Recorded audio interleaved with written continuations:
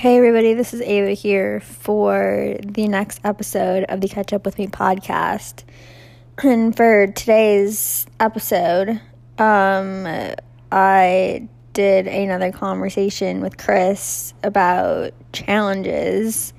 And for this one, we decided to talk about our bedrooms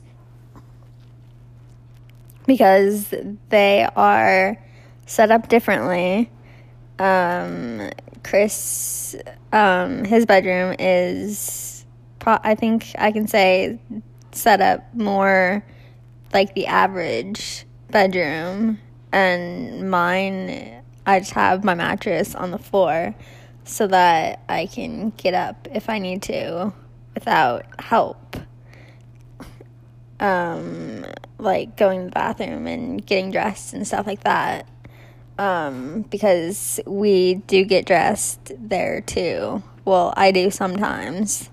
I guess I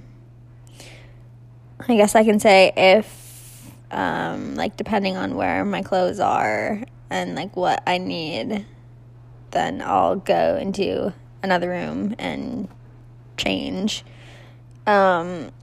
We don't spend a lot of time in our rooms other than sleeping. Oh, and I don't think we talked about this, but I've seen pictures going around like Facebook and stuff with people are like in their bed, like in their wheelchair still and sleeping. Guys, that's not how we do it. We get out of our wheelchair and park it. Well, for me, I park it on the, like, side of my bed and transfer that way. But no, we do not sleep in wheelchairs. I don't know anybody that does that, and that seems kind of strange to me to sleep in your wheelchair. I don't know why somebody would do that, but anyway.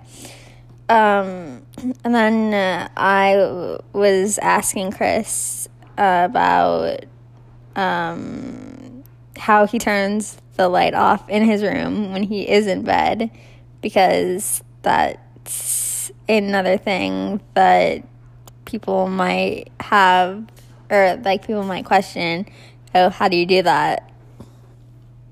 So Chris was saying that he uses a light clapper.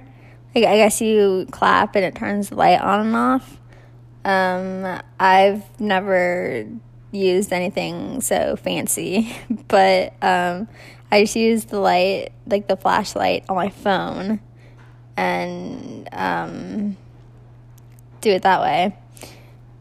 So that's what we talked about for this episode. It's nothing too exciting, but we decided it was worth sharing just in case anyone, I guess, does it differently or was curious to know how we do it. So that is how we do it, and that's all that we have for this episode. So thanks for listening, and come back to the next episode to catch up with me.